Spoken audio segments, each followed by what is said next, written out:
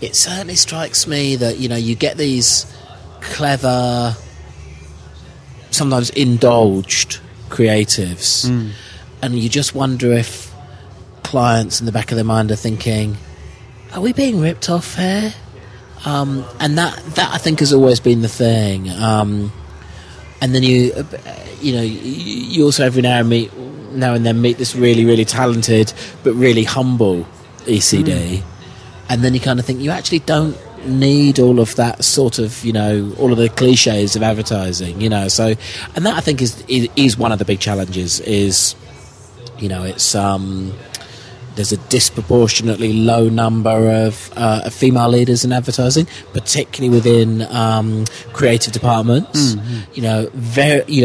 Just embarrassingly low proportion of anyone from a kind of any form of ethnic minority. Real People is produced by Square Holes, an agency conducting and publishing customized explorative research on key consumer markets, customers, and population segments. Square Holes also provides associated consulting and support to ignite positive business and social behavior change. Visit squareholes.com for more.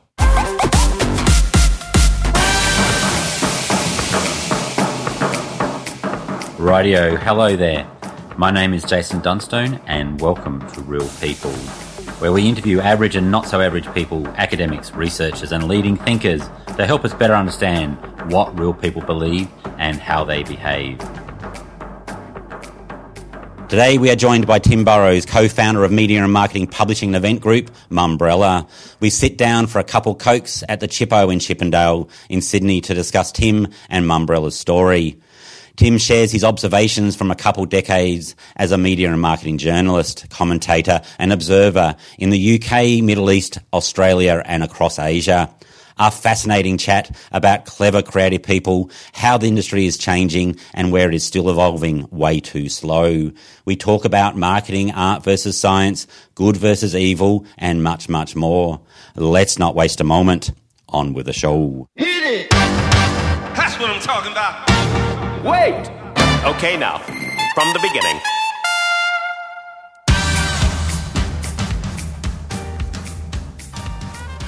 Thanks, Tim, so much for joining us today.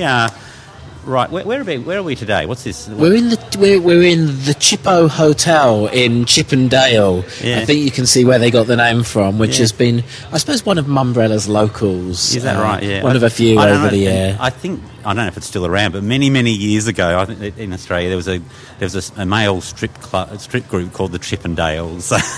No, yeah, I always did this sort of cheeky boy kind of. I don't know if they named themselves after the suburb or not. I presume it was. Isn't it an item of furniture as well? Probably that. There we go. Good on you. So I'm going to start this interview off right where I start all of these interviews. What were you like as a kid? Let's go right back to what were you like when you were 8, and we'll kind of quickly ramp it up from there. Interesting. I think I was quite well behaved, actually. Quite well behaved? Yeah. Look, I'm the child of a librarian and a teacher. Yeah. So I was certainly very respectful of the school system and all of that sort of thing. I think I was probably quite good. I was at that stage. I was probably in chess would have been my thing. You were what? Chess. Chess would have been my thing. Where did you grow up? Grew up in the UK in a little village called Oakley. Yeah. How big was the village? Big enough that it had 2 ponds. Yeah. I guess, I don't know, 3,000 or 4,000 people maybe. So, What was it like growing up in a town like that in the UK? Well, it was really relatively close to the nearest sort of larger town or city, which was Basingstoke. So you kind of, that would be where you go to school. You get the bus to school in the morning and stuff. So it was a small town, but it's sort of essentially kind of almost sprawled into another town. Another town wasn't too far, it would think of itself as a village living next door to a town, but you were close enough that was where you went to school, and when you were old enough, socialised and that sort of thing. So you're a studious kid. Now you've been a journalist for a good couple decades, maybe a little That's bit more. very kind of you to say couple, yeah. Look, I got... Did you love writing? Yeah, look, I mean, I did. I always enjoyed English at school and that sort of thing, and was fascinated by the media. But yes, I'm just trying to do my maths in the head, so... Yeah, July 89 was my first newspaper job, so we are approaching that 30th... Well, depends how long you take to edit it. Maybe the 30th anniversary has been by now, you know. But at the point at which we're chatting, it's a couple of months to go yet, so... So did you go to... Were you in high school or senior school thinking, I want to be a journalist, or was it all a bit more random than that? It was a bit more... In all honesty, it was a bit more random. So, although I was fairly studious, I did kind of...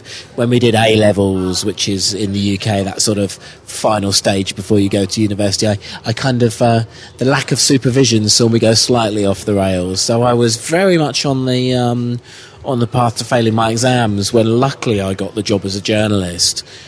You know, I seem to remember telling them in the interview that I expected I'd be getting all A's in my A-levels, and, you know, I think I took the job sort of, at least partly thinking, you know, maybe this will be effectively a deferment from university for a year or two, but, you know, luckily enough, they never asked me how I did in my exams when the results did come in, and, yeah, you know, I never did quite end up going to university either. Yeah, and you've been in media journalism, obviously with Mumbrella, but previously you were a media journalist as well. So, and that's in Australia? Well, you were a media journalist in the UK as well? Yeah, look, I mean, I guess I've worked in three main markets, really, which is, the sort of, I guess, the formative half of my career was and a little bit more was in the UK, so local newspapers, then the sort of, you know, specialist media, so that started off writing for the medical industry, for hospital doctors, and then the thing that took me into the world I'm in now, I suppose, was editing a magazine called Media Week in the UK, which was, I guess, focused on media agencies and the buying and selling of media. And then that sort of was a route into becoming the launch editor of Campaign magazine in the Middle East, the Dubai edition of that. And after, you know, having been very glad to leave that after not much more than a year. What was it like going from the UK to the Middle East? That must have been a bit of it. Was that did you know what to expect? Yeah, look, it was one of those things. I think I was glad I did it, and I was glad to leave afterwards. You know, it's a bit of a shock to the system just how lacking in press freedom. Lacking in press freedom much of the Middle East is.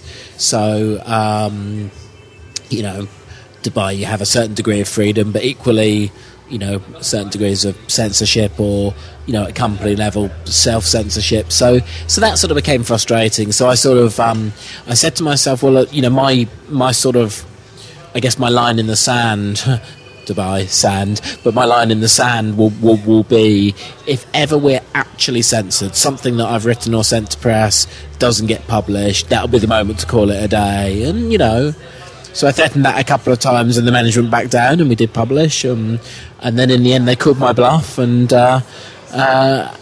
it was time to move on. You know, with no hard feelings. That was the reality of publishing in the Middle East. So being in an environment where you could be censored. So what's that like? A bit like has that? I'm assuming that's informed your philosophy on media.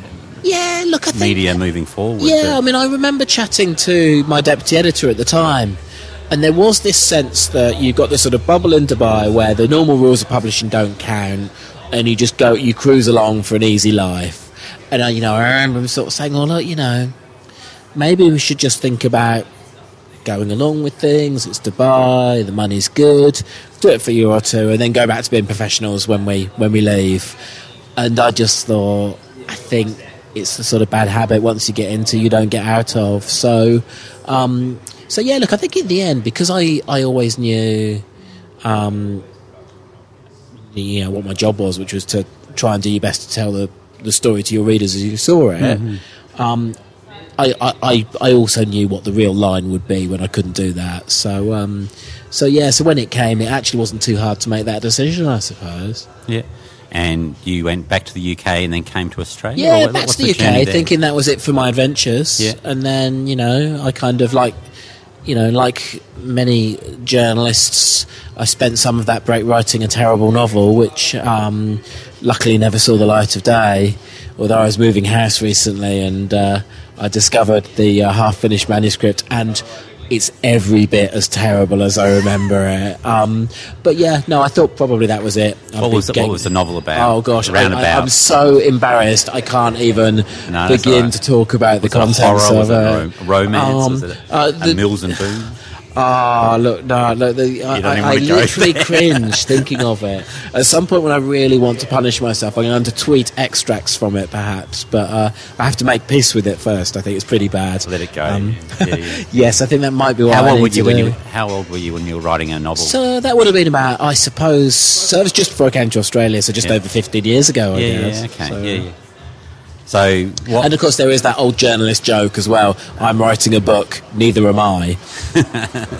So what drew you to Australia? How did you? To be was quite there a honest, job available? Yeah, to be honest, it was the phone rang. I thought that was it for my adventures. A former colleague of a former colleague was looking for an editor of B&T magazine here in Australia, which I suspect many of your audience would know is one of the kind of sort of advertising news magazines.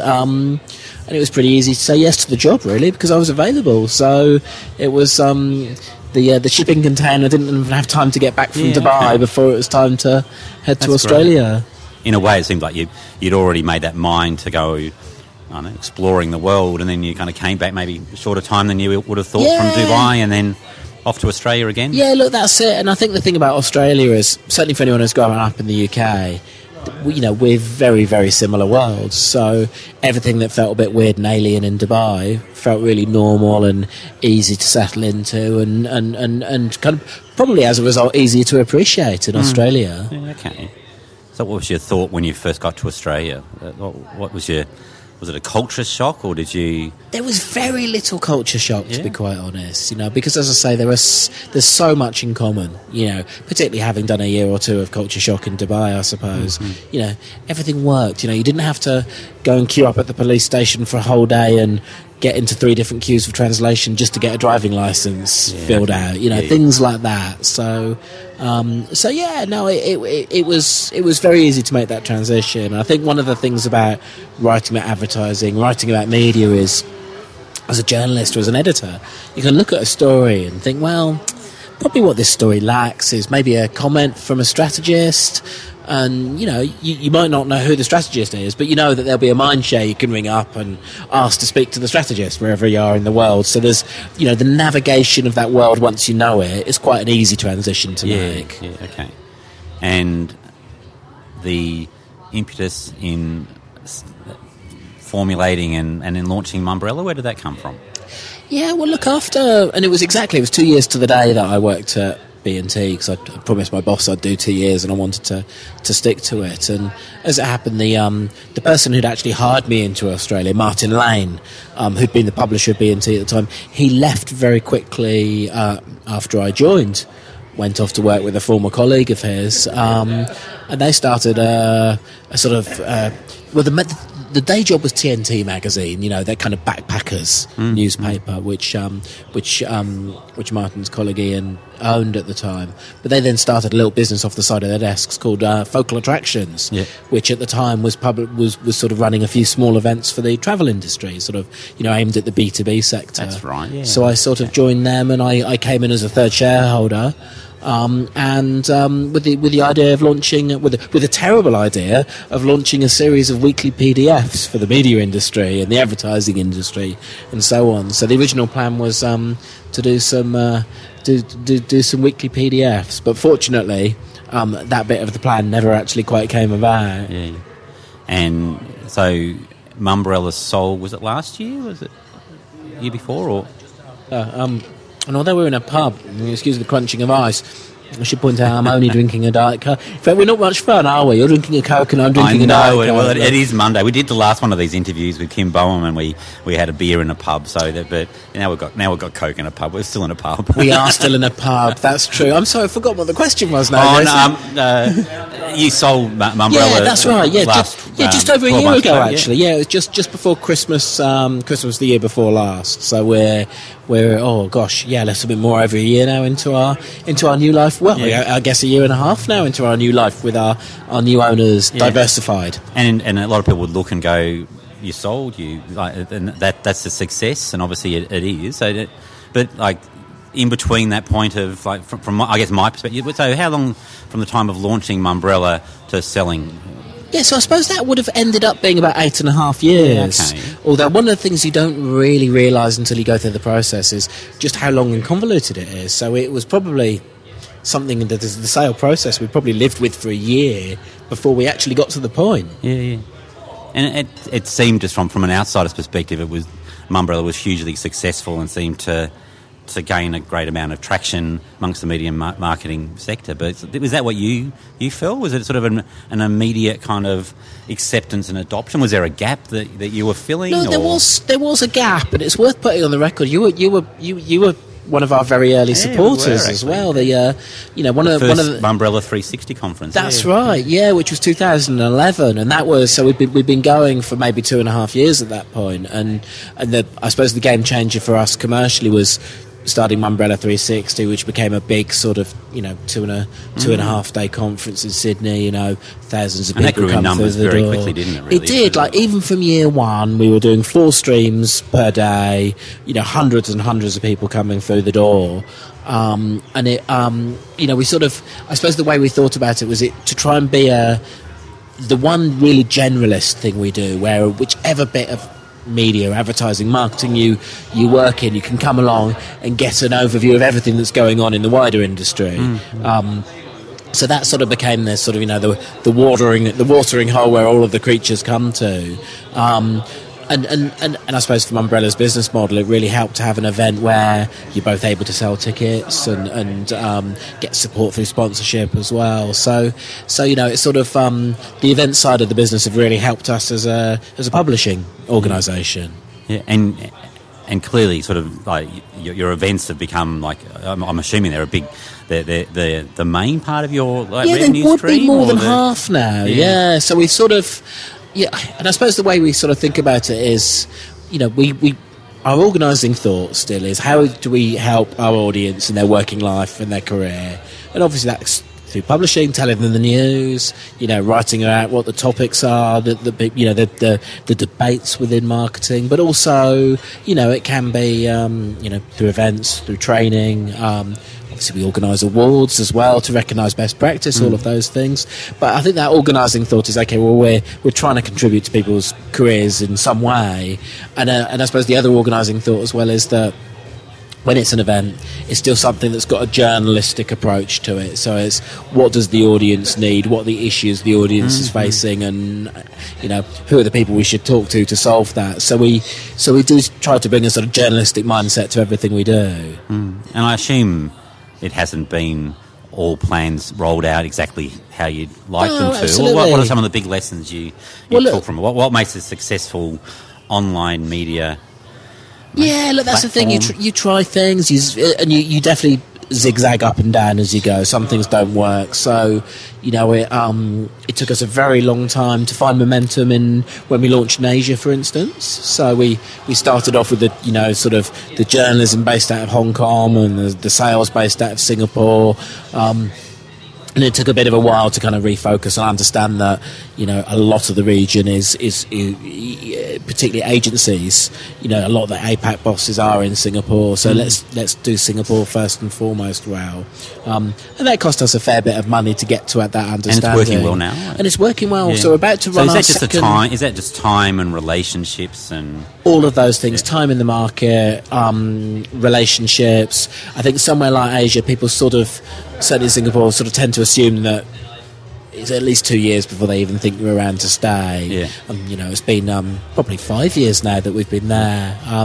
So that was definitely one where there was a big investment along the way to start generating revenue, and probably the other one where we probably dropped more money than we would have liked was when we bought a magazine from our former employers, which was focused on the kind of the film production community, and our thought was that this could become potentially a sister publication to Mumbrella, in time a weekly iPad edition. And obviously the excitement we all felt as journalists around tablets was not necessarily reflected in the business model that emerged. So we it probably cost us $200,000 to learn that along the way, which was, it's probably money well spent because we learnt a lot along the way, but equally it was money spent. Yeah. And I guess you reflecting back, we're always wiser in hindsight. But how do you know what? Like, if you were kind of, I guess, advising and consulting with other groups doing the same or similar thing, or how do you know what to go with and what not to? Or is it just you just go with it? You go with your... No, some of it is. I mean, I'm a massive fan of Malcolm Gladwell's 10,000 hours theory. Yeah. Just the fact that if you've got, so I suppose I had my 10,000 hours as a journalist, but my 10,000 hours also writing about and understanding media and marketing. I guess now I've got it sort of wearing a sort of publisher hat as well. So I hesitate to use the word instinct, but you develop instinct based on experience. So you have a sense of what might or might not, but equally... like in your role as sort of... Yes. Yeah, and equally you have to still take risks where you're not sure. So that first Mumbrella 360 was... if I knew now what I didn't know then, I might not have done it, because it was incredibly foolhardy launching a conference only 3 or 4 months out from the event day. If the industry hadn't got behind us so much on that first one, we never would have got there. And probably the learning from us was we really did reach out to the industry, and the industry responded and supported us. But yeah, you try tricky things that you have a really good feeling that if you can get it right, and if you perform to the best of your abilities, you can pull it off, and that there's a good prize at the end of it. But that's that comes also with the fact that sometimes you'll fail as well. And what's always tended to happen for us is our failures have always been when we haven't executed well. It's very rarely been because of an external factor. Does that not executing well means it wasn't planned well, or you're not having the right people, or... Well, look, it can be a number of things. Planning, we've never been terribly good at planning, so that's definitely one that it could be. But yeah, I always... The ones that I find really frustrating, though, are the ones where I can't tell at the end of it whether something didn't work because it was the wrong strategy or poor execution. Mm-hmm. And those are the those are the ones where you think, I'm not actually sure what I learned from that. If a couple of years into Mumbrella, how many staff did you have around about? Gosh, so a couple of years in, we would have still been maybe 4 or 5 at the most. So the way we we came out, I was the only employee to start off with, and then in time we sort of hired a sort of part-time salesperson, fairly junior, and then eventually another journalist, and for a while there was this nice little sort of kind of publishing seesaw where salesperson would sell out all of the inventory, so you'd hire another journalist to create some more content.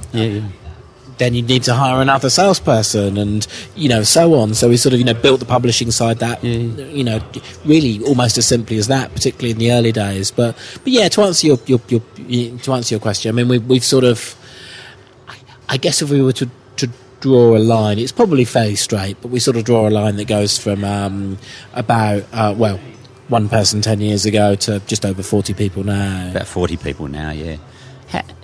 In those early days, when you've clearly got you and the owners have got a clear vision in your mind of what you're creating, whether it's exactly turns out like that or not, how do you maintain the enthusiasm of the guys joining it when they can just see things going well, but often when you're inside an organisation like that, it seems like, whether it's reality or not, maybe on reflection it all looks great, but it seems like more shit hitting the fan. So how do you kind of maintain that enthusiasm of, younger and not so young team members to go, stick with us, it'll work out fine, and we'll get there in the end? Look, I think when you're genuinely still in that startup stage, you do have this sort of momentum that takes you along, and I suppose what I'm lucky enough to have been is I've not had the experience to have been in a startup that failed, So, there were plenty of moments where I thought, I'm not sure if this one's going to come off or not. But there were never real moments where I thought this isn't going to work out. Okay. So it always felt like... even if there were failures within of aspects of what you were doing as an overall business, it was we were always growing, so it always felt like there was a direction we were moving in, So actually, for me, I think almost the harder thing is, as you become a bigger, more mature company, how do you create a culture that doesn't just come up organically when you're not a startup anymore, and you can't just you can't tell the team by just saying it once and everyone around you hears it and that's it. So now your challenge is keeping the enthusiasm when you're not new and exciting and doing it when it's not organic, it doesn't come naturally because not everyone in the room is going to hear something at the same time, for instance. So how do you remember to make sure that everybody knows everything that's important that's going on? Just all of those things that when you come to the point where you've actually got to think about this stuff, it's not just going to happen on its own. Yeah. Does that mean how your team works together has evolved over time? It really has. I mean, and obviously the thing is you get to the point where you suddenly find yourself with a lot more good people around you as well. So, so for a while, it became fairly obvious as we were doing more events that we really needed to put some more marketing efforts in. So I sort of hired a marketer.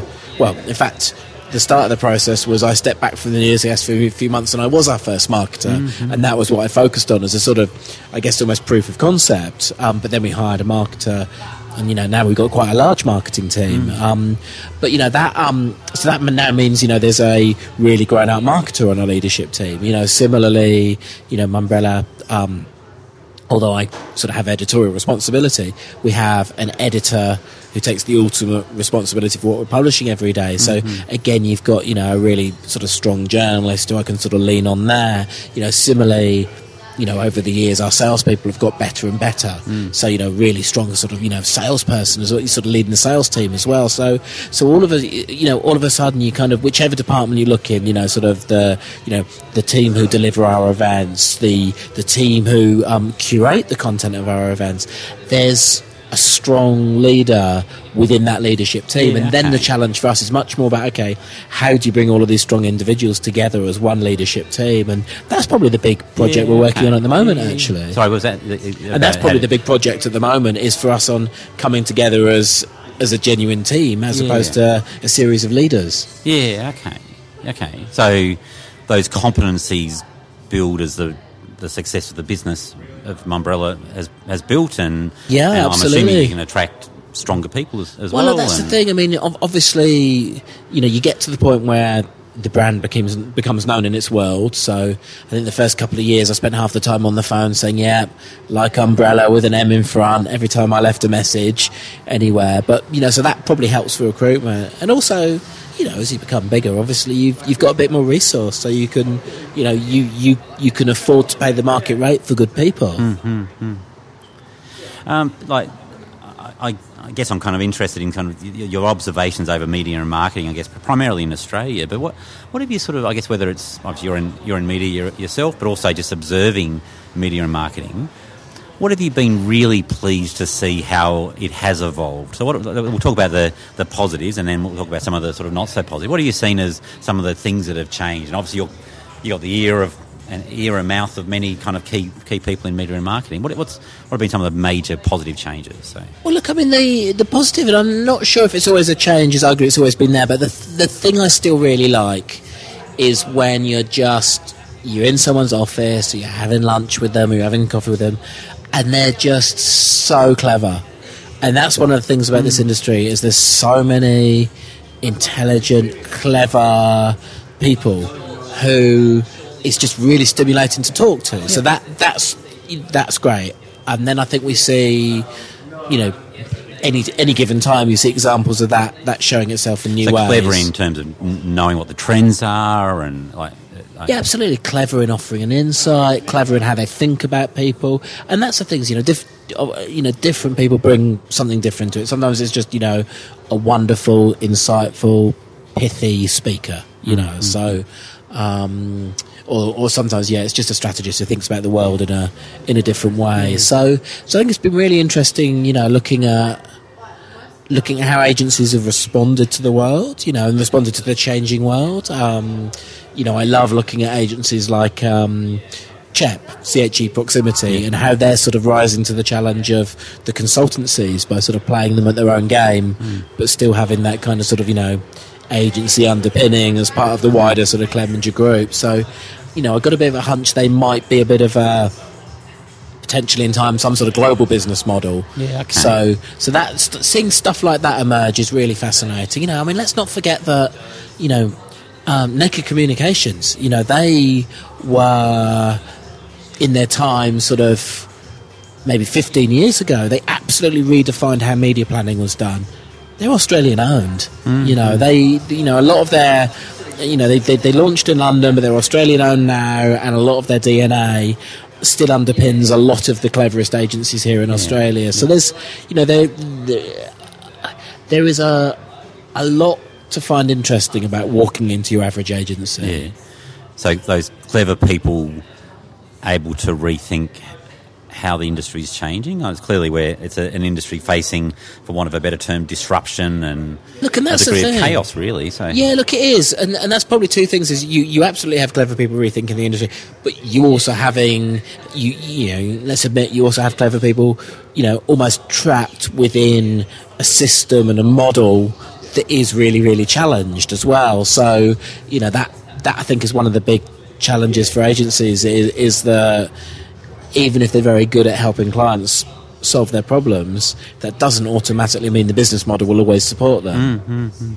One of the discussions I had with Kim Boehm, he was from ex-Clemengers, and he was the talent and marketing manager at the end for Clemengers. And we talked about kind of retaining good staff, and one of the challenges that we discussed in advertising is, back a couple decades ago, if you're a clever creative person, of course you go into advertising, go into creative services, but nowadays there's so many different career options. You can go into tech, you can go into entrepreneurship or whatever else it might be. So advertising, media and marketing has I guess a challenge in attracting the best and brightest. What's your observation in that regard? Yeah, look, that's true, and I think it's probably even harder for parts of that communications world with even lower visibility. I think that joke for media agencies has always been that media agency staff's mum don't know what they do for a living, and it's probably truer than ever. And there are so many other places that can go. But yeah, that absolute glamour that somebody who is the executive creative director of a big advertising agency would almost have a degree of fame, or they would do for some of the big ones. I'm not sure that's the case anymore. That's right. I always had that sort of. We're at a pub now, but if going up to a bar 20 or so years ago saying, hey, what do you do for a job? I work in advertising, and people go, oh, really, that sounds fascinating. But I'm assuming possibly now not as much, and a lot of advertising people or other sectors within. I'm in research, so we're probably the same, I'm sure.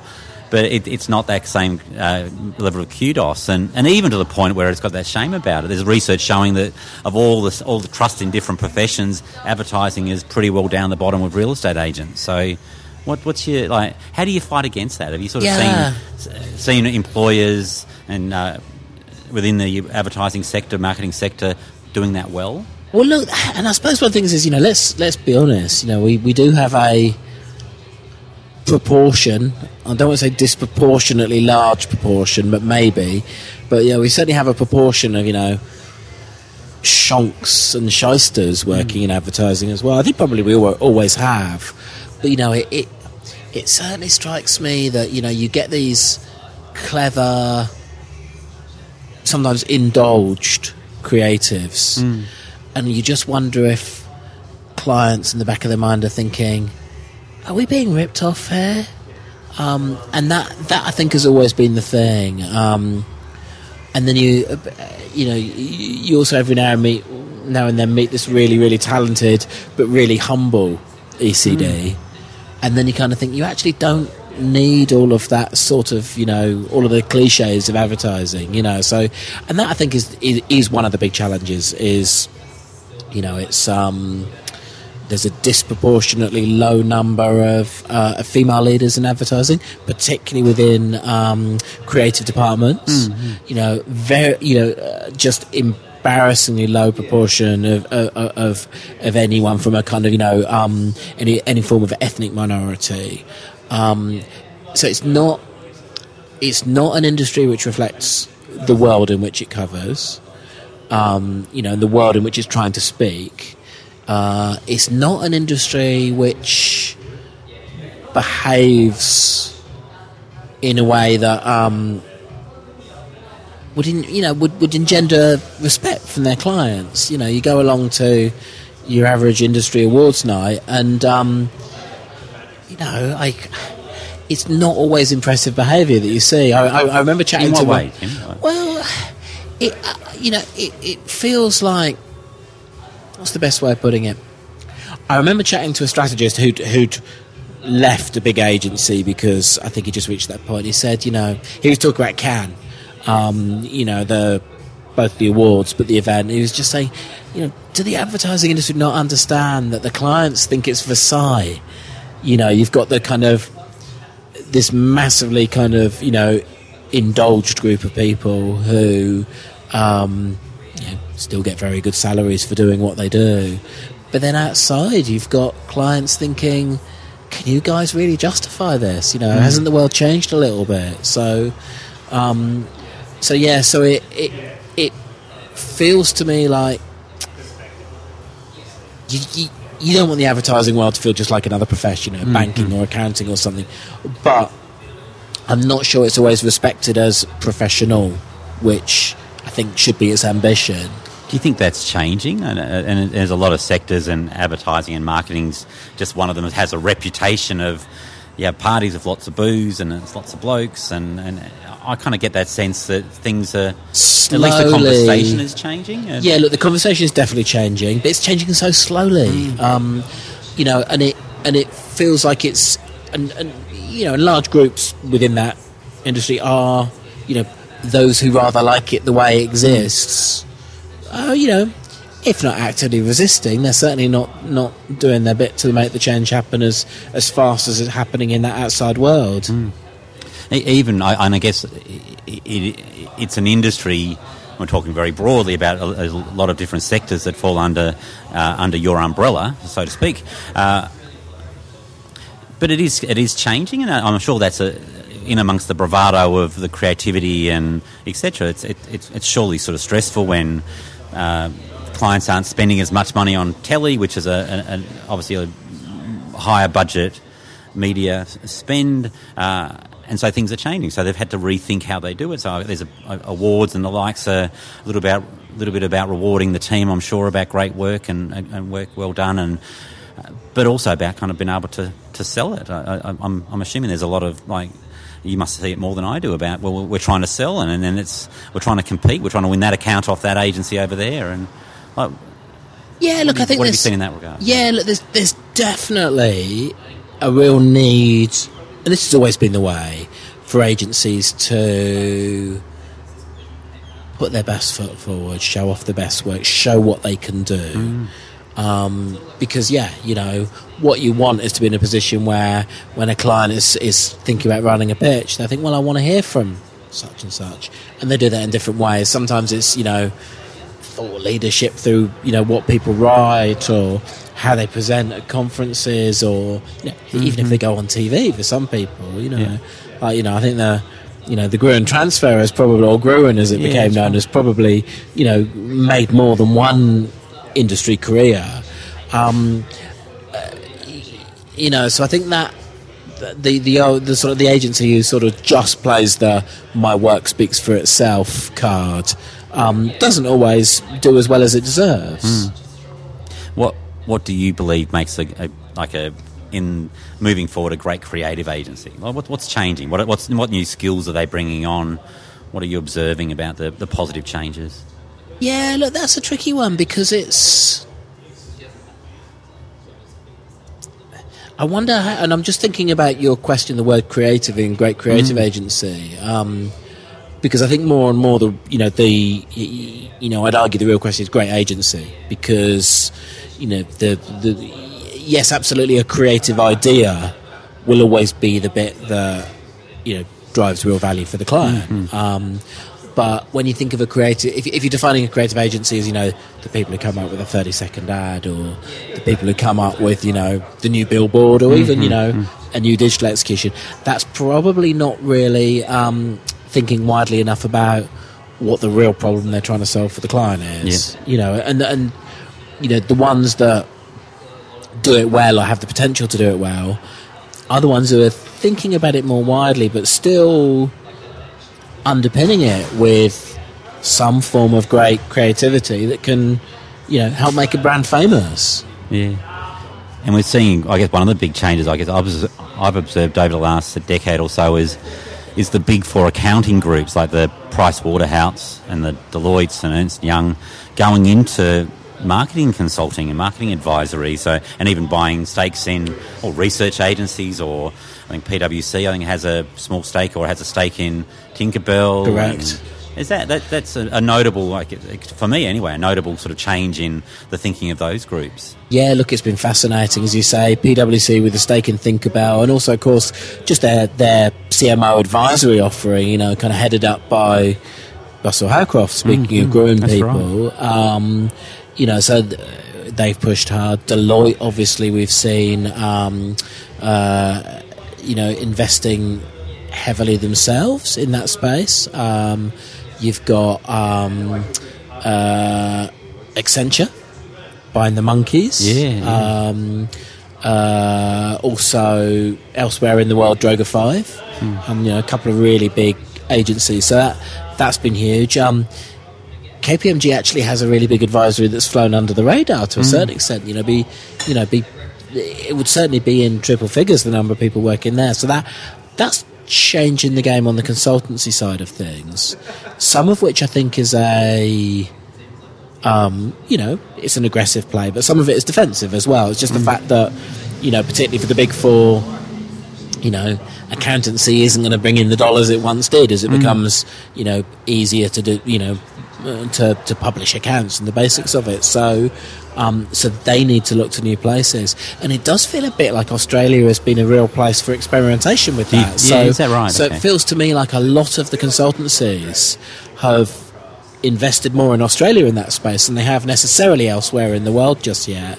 So I think we are in the middle of a great consultancy experiment. Yeah, that's interesting. We've done a fair bit of professional service work over the years, and you look at, say, legal services, and they by and large haven't changed. They by and large, legal services are still a bunch of lawyers as partners who fundamentally hasn't really changed a lot, maybe other than they don't employ as many graduates as they used to employ. Where accounting, maybe because they've been forced to. They've got zero, you can kind of do it yourself. They've been forced to become a wider consultancy model. It's interesting, isn't it? So yeah, and clearly there's an opportunity there for them as well. And it'll just be really interesting to see how big that opportunity is, because,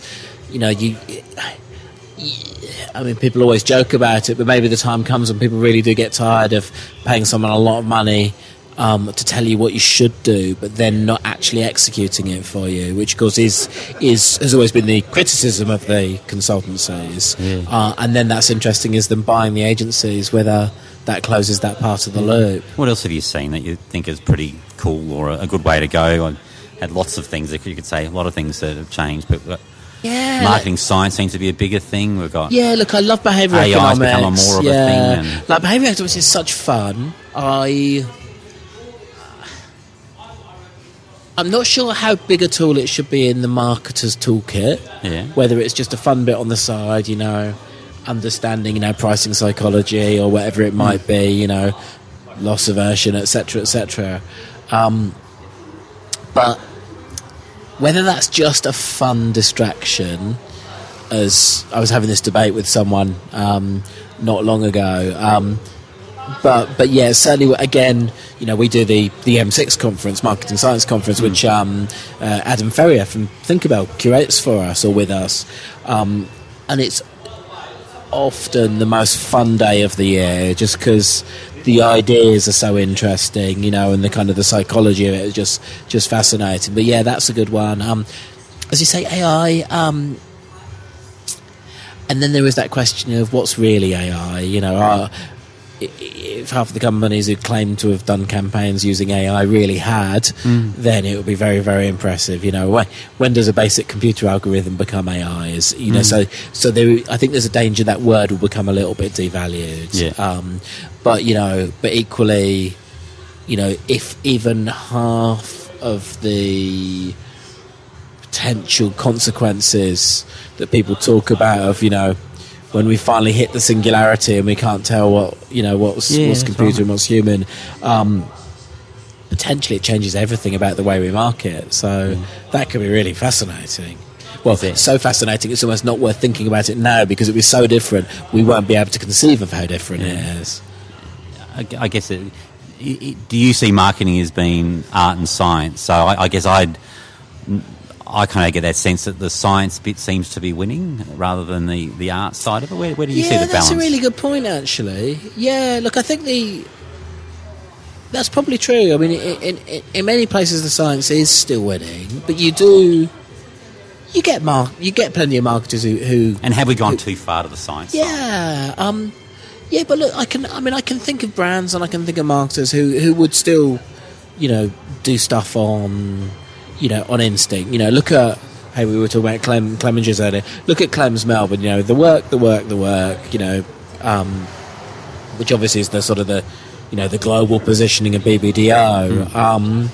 And it's absolutely, at the heart of it is still creative ideas. And they will generally come out of the sort of brainwave you have in the pub rather than at your desk. Mm-hmm. So I think, there is still that side of things, I think. So there's still that debate that you see, the marketing science side versus the more art side of it. Yeah, look, and I think it's one of those ones that it always will be. I'm almost nervous to buy into it because I feel like I've asked that question on too many of our conference stages. Art versus science. Should you, should you back your instinct versus data? Yeah. All of those things. I get the sense sometimes though that almost the science side is winning sometimes because marketers want to have a sense that it's not just intuition. There's a science about it. Maybe it's a little bit of ego saying it's a science, and maybe the danger of that though is I suspect it's probably better at giving you reasons not to do something than reasons to do something. Yeah, okay. Look, maybe kind of as a kind of retrospectoscope, looking backwards, the data can be good, but I think predicting what will work for advertising and marketing, that's a lot tougher call. That's right. And marketing getting down to, I guess it comes back to the science side of marketing, of going, here are the 5 rules and the things you follow to make it work. I guess marketing science comes back to, it's about mental and physical availability, and do you have any sort of thoughts on that, or where you're seeing that going? Yeah, look, I mean, I got distracted there. I guess about sort of mental and physical availability, and I guess the marketing science bringing it down to almost some would argue, say, a formula about if you do these 3 or 5 things, your brand will grow, etc. Yes, and of course, you can see the attraction to that sort of thinking as well for marketers, because no one wants to fuck up, So if there was a formula to follow, then you can see why people would be attracted to it. And of course there are rules, great rules over what was that, about 22 immutable laws of advertising and how to break them, great book. Or How Brands Grow, which from Byron Sharp, which been hugely successful, hasn't it? Hugely successful book. And wow, imagine if as many people had read it as have got it on their bookshelves. That's it would right. be, I think it's funny on things like LinkedIn where somebody will have a claim and they'll go, what do you think, Byron? Yes. it's amazing. There we go. And in a nutshell, his is spend a load of money on TV, and if I understand it rightly, your market is as big as possible, your addressable market could possibly be. So if you're selling Mars bars, your addressable market is anyone with a mouth, which again, it's seductive. You can see why people like it, but equally there's a bit of science to it. The whole sort of everyone's talking about the long and the short of it at the moment. The Binet and Field book, which is very much, here's some evidence that when you both do short-term activity but you back it up by spending on brand building, then that works better over time. I guess that's a form of rules, isn't it? Yeah. How are you going time-wise, Tim? Good, mate. Yeah, maybe another 15 minutes or so? Yeah, okay. No, we're fine. What about marketing good versus evil? Yeah, look, I imagine anyone who's worked in advertising at some point has that long, dark tea time of the soul where they say, am I actually making a contribution or not? And that absolutely has to be asked in the advertising world. Look, I think overall it's better that advertising exists than it doesn't.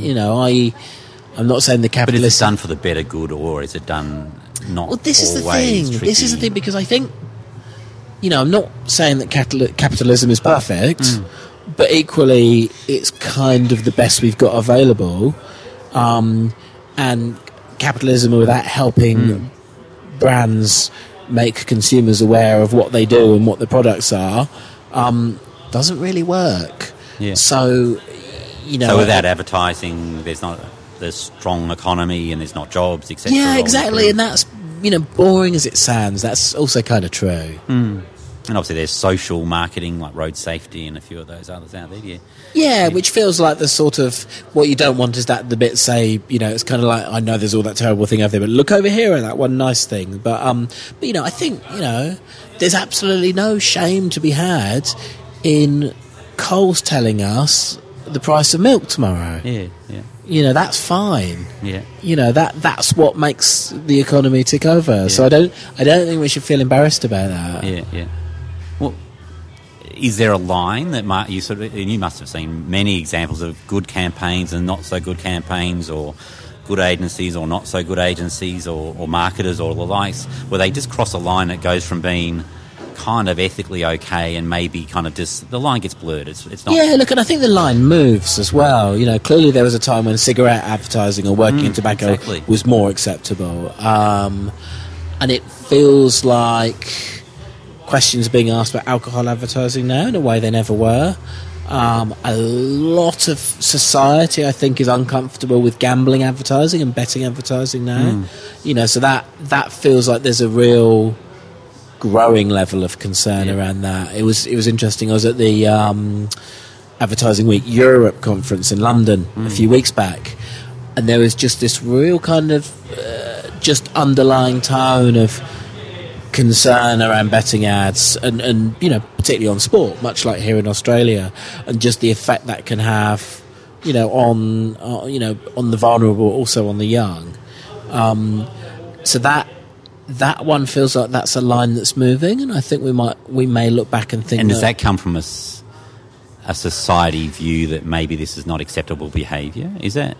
Do you think that's where I it think comes so. from? Or conversation in media, or look, it feels to me like your average Australian these days, if you ask them, will probably say, yeah, geez, there is a lot of betting advertising on TV at the moment, and if they've got a kid and they don't want them to see it, then they would probably have a hard time stopping them from seeing it if they like sport. That's right.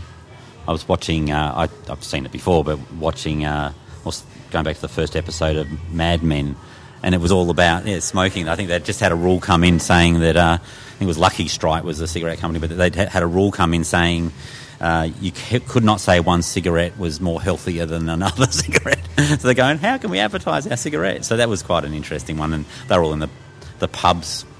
Look, drinking and smoking, and there's always a moving target. Who knows? There might be a time when sugar is seen as a massive evil. Yeah.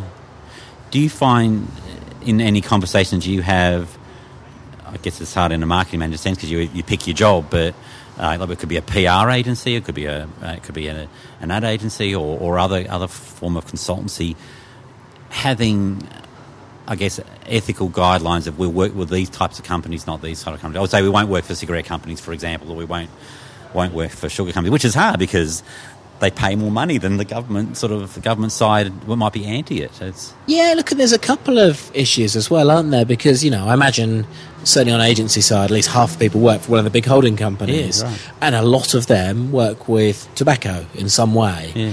Now, is there a difference between, is it okay to work for a big holding company who works with tobacco if you don't actually work on that account yourself? What is that moral line? Yeah. So that's definitely, sort of been a moving question. Now, we, at our ComsCon conference, which covers PR, we had a speaker from Philip Morris talking about life beyond smoking. And it was, I won't say it's controversial, because I think we got two people mentioned it on LinkedIn, so I don't think two counts as a controversy. But certainly the question was raised on whether you should even give a platform to people from the tobacco industry. But equally, I would have imagined that half or three-quarters of the people in the room work for organisations that do work with big tobacco in some way, and it's clearly really uncomfortable as well. We talk about being at that Advertising Week Europe conference. There was a question to Mark Reed, boss of WPP globally now, and he was so squirming and uncomfortable answering the question.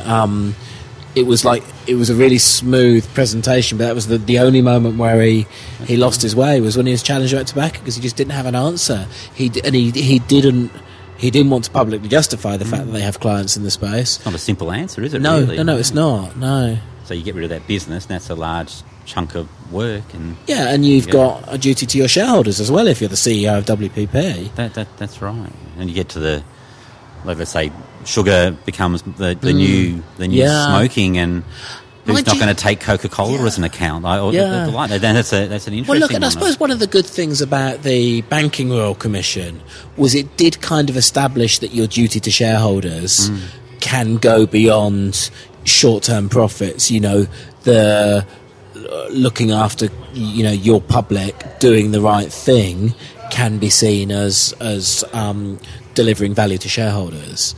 So it's not... So making that determination, we don't do work for these types of organisations. Exactly, yeah, because it's in the long-term best interest of the organisation. Yeah. The research agency I started working for in Melbourne when I first left uni, we don't do work for arms, like as in sort of defence, like arms, military arms, and I think it was smoking at the time, but that was just I don't know if it was a written rule or whatever, but maybe you need to set it right at the back, because you don't want to have a client come in saying, do you or don't you? We do a fair bit of work on the anti side of smoking, so over the years when we've been asked to do smoking work, we kind of politely say no, but there's a shit more money in pro-smoking than anti-smoking, and that's the same thing in gambling. I think it kind of comes back to from a government side of saying, I know on the problem gambling side how much money government puts into problem gambling advertising is like a speck, because they get so much revenue out of it. Yeah, and of course, and you also see a lot of the responsible gambling organisations are effectively industry funded. Exactly, that's right. And that's the thing, I suppose, is that's what the industry does well with the funding the Ad Standards Board is it keeps away, but by regulating itself, it stops tougher law changes. So and that always is the challenge for the advertising industry is to create as permissive an environment as possible for its members and for agencies, but at the same time move with society, so that I guess advertising is always within the mainstream. Do you think advertising will become irrelevant 10, 20 years' time? As you can say, I want a pair of shoes, it just sends you a pair of shoes, I don't really know a brand. Let's change the word advertising to marketing. Okay, marketing. Because then I think it's an easier question to say no, because, absolutely it'll change. It'll be, hey Siri, book me a table at my favourite restaurant. Siri booking you a table at your favourite restaurant.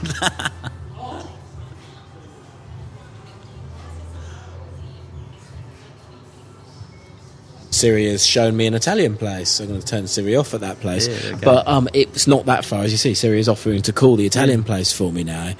Soon enough, Siri will know where I like to go. That's right. And good will make businesses the will grow decision, and it'll poor book the businesses table. will shrink And it's a new form of SEO optimization. Yeah, absolutely. You know, it instead of SEO optimization, it's personal assistant optimization. So that's still a form of marketing, you know, because you've just got to win the battle of. But needing to have ads will change.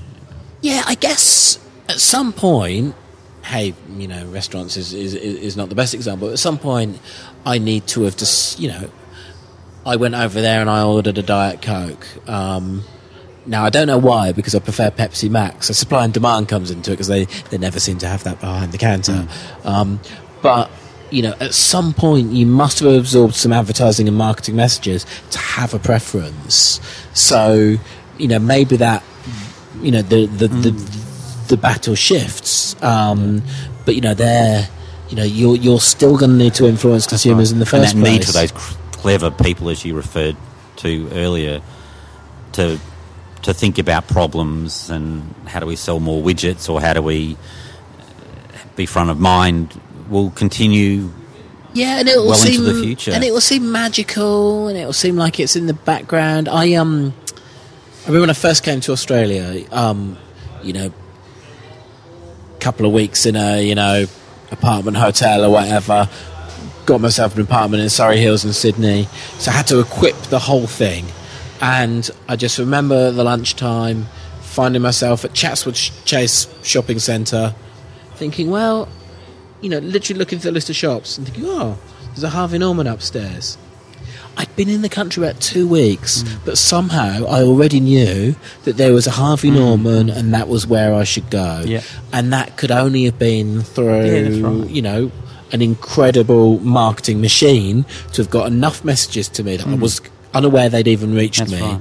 That, you know, right at that top end of the funnel, I was already there. So, so yeah, that, you know, advertising is disappearing into the background a bit, but that doesn't mean it's not there. And that's interesting, because I know a lot of work we do. We I guess we monitor campaigns to see if they've been effective or not. And people go, have they seen our ads? I go, well, they don't know if they've seen your ads or not, but like we can see that you're somehow rather with the omnipresence of your brand, they're more aware of it than what they were 6 months ago. But they don't know where they heard it or saw it, or they can't quite remember your ads. But maybe a couple of years ago when TV was more prominent, they go, oh yeah, I can remember that TV ad. So it's changing the dynamic of kind of filtering into your brain. You'll have... It really is, which as a researcher just now asking that kind of recollection question is so useless, isn't it? It's like when I see the messages on Facebook saying, do you remember seeing a Renault ad? I have no idea. Clearly you're only asking because they're a client and you want to show that that you showed me one. But yeah, as a customer you don't know. Yeah. Yeah. And maybe therein lies the opportunity for clever, curious marketers of the future to go, well, this is to unpack what the answers are, because everybody's going, I don't know if I can know what the answer is. It's just been able to really look at what that actually might be. Yeah, look, I suppose the more in the end the industry can understand what motivates consumers, the better job it's going to do. Yeah, that's good. So we started off with you as a young boy, okay at school, but then a little bit worried at the end, and it all turned out okay, obviously. What would you suggest to young people coming through now about successful life, career? What would you be telling a young Tim? I guess the thing is, if you're lucky enough to know what you want, that feels like half of the battle. You know, deep down, I think I knew I was fascinated by media. You know, was lucky enough to find a way in. And I suppose, yeah, when you think about sort of hiring people into a first role, or people I know have been hired into a first role, it's finding something that just gets you across the line. Like for me, actually, I was lucky. I was doing this tiny little sort of part-time, non-exam based course that had the word journalism in the title. Well, I was doing those A-levels, and it was just enough for when my boss was thinking about giving me a job or not. Bit of extra proof that I was really interested. So that's the thing, is if you really want to do something, find some extra ways of giving your first employer proof that you really want to do it. So putting yourself out there and looking really. So being proactive. How do you find like young guys coming through? Do you? There's a real mixture. I mean, we've hired people who've come to us as interns in the past who've been, fantastic and are well on the way to glittering careers. And other people where you just feel a bit frustrated at how they've not taken the opportunity, so you'll find some people who'll just badger a little bit. And that's the thing, when you're looking for journalists, you want someone who nags a bit, can be a bit of a pain, but also you want them to be your nagger. Versus, people who sort of come in the office and kind of wait to be given stuff or wait to be told stuff. You just think, it's probably not going to be the industry for you.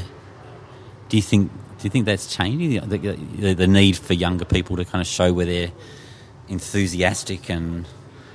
Probably, I guess it's always probably been the way, hasn't it, really? But look, I think it's always been the way that an employer is making a decision, usually based on a lot of people. So it's what can you do to make a difference? And clearly, if you haven't got 5 years' experience, you can't imagine you got 5 years' experience. But, you can demonstrate something else. Like way back when I was on local papers, I remember being ready to interview someone for a reporter job, and just getting a tip off from the press officer for the local council that this person had rang up just to have a chat and find out about the area and stuff. So that was like, that's pretty impressive that they're just doing a bit of research beforehand like that. Now, I don't know how much of it was just theatre in the hope that I would find out they were doing it. Yeah. But, even if that was the case, I was quite impressed with that as well. Yeah. Versus, I remember at the same time interviewing someone else saying, what do you think of the newspaper? And he said, well, I had a look in reception just now. It looks all right. Yeah. Yeah, you didn't get the job. So it's showing you care, isn't it? Really? Yeah. So just to finish up, a couple of questions. You got a little place in Tassie now, is that right? I have a shack in northwest Tasmania. Yeah, okay. So it's kind of a place called Sisters Beach, which is kind of way beyond. You sort of go Launceston, Devonport, Burnie, Wynyard, Sisters Beach. Why did you buy that? A big Wennell. Why did you buy that? Look, I love Tasmania. I think for many of the reasons I love so many bits of Australia, including South Australia. I guess there's a single thing I really appreciate about being in Australia. After UK has got many beautiful spots, but Australia is an amazing country with so many peaceful spots. So I'm happiest when I'm at my shack. Yeah, is it your spot for your future novel? Oh God! Look, I think I would like to think that we've saved Australia or the world from ever having to face a novel from me. Surely you can sort of revamp your novel you started when you were. That could be an interesting novel. Started it when I was 22, and I finished it when. One thing my shack has is a very good fireplace. Yeah, okay. That could be the spot to put the only remaining copy of the transcript. So I guess part of that's advice, isn't it? Really knowing what your skills are. Yeah, absolutely, and what they're not. Yeah. All right. Good on you. Thanks mate. Thank you.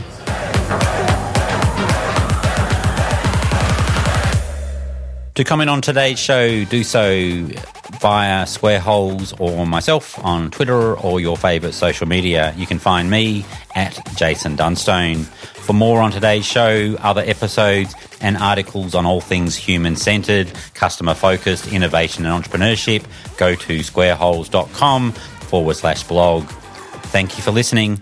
Uru!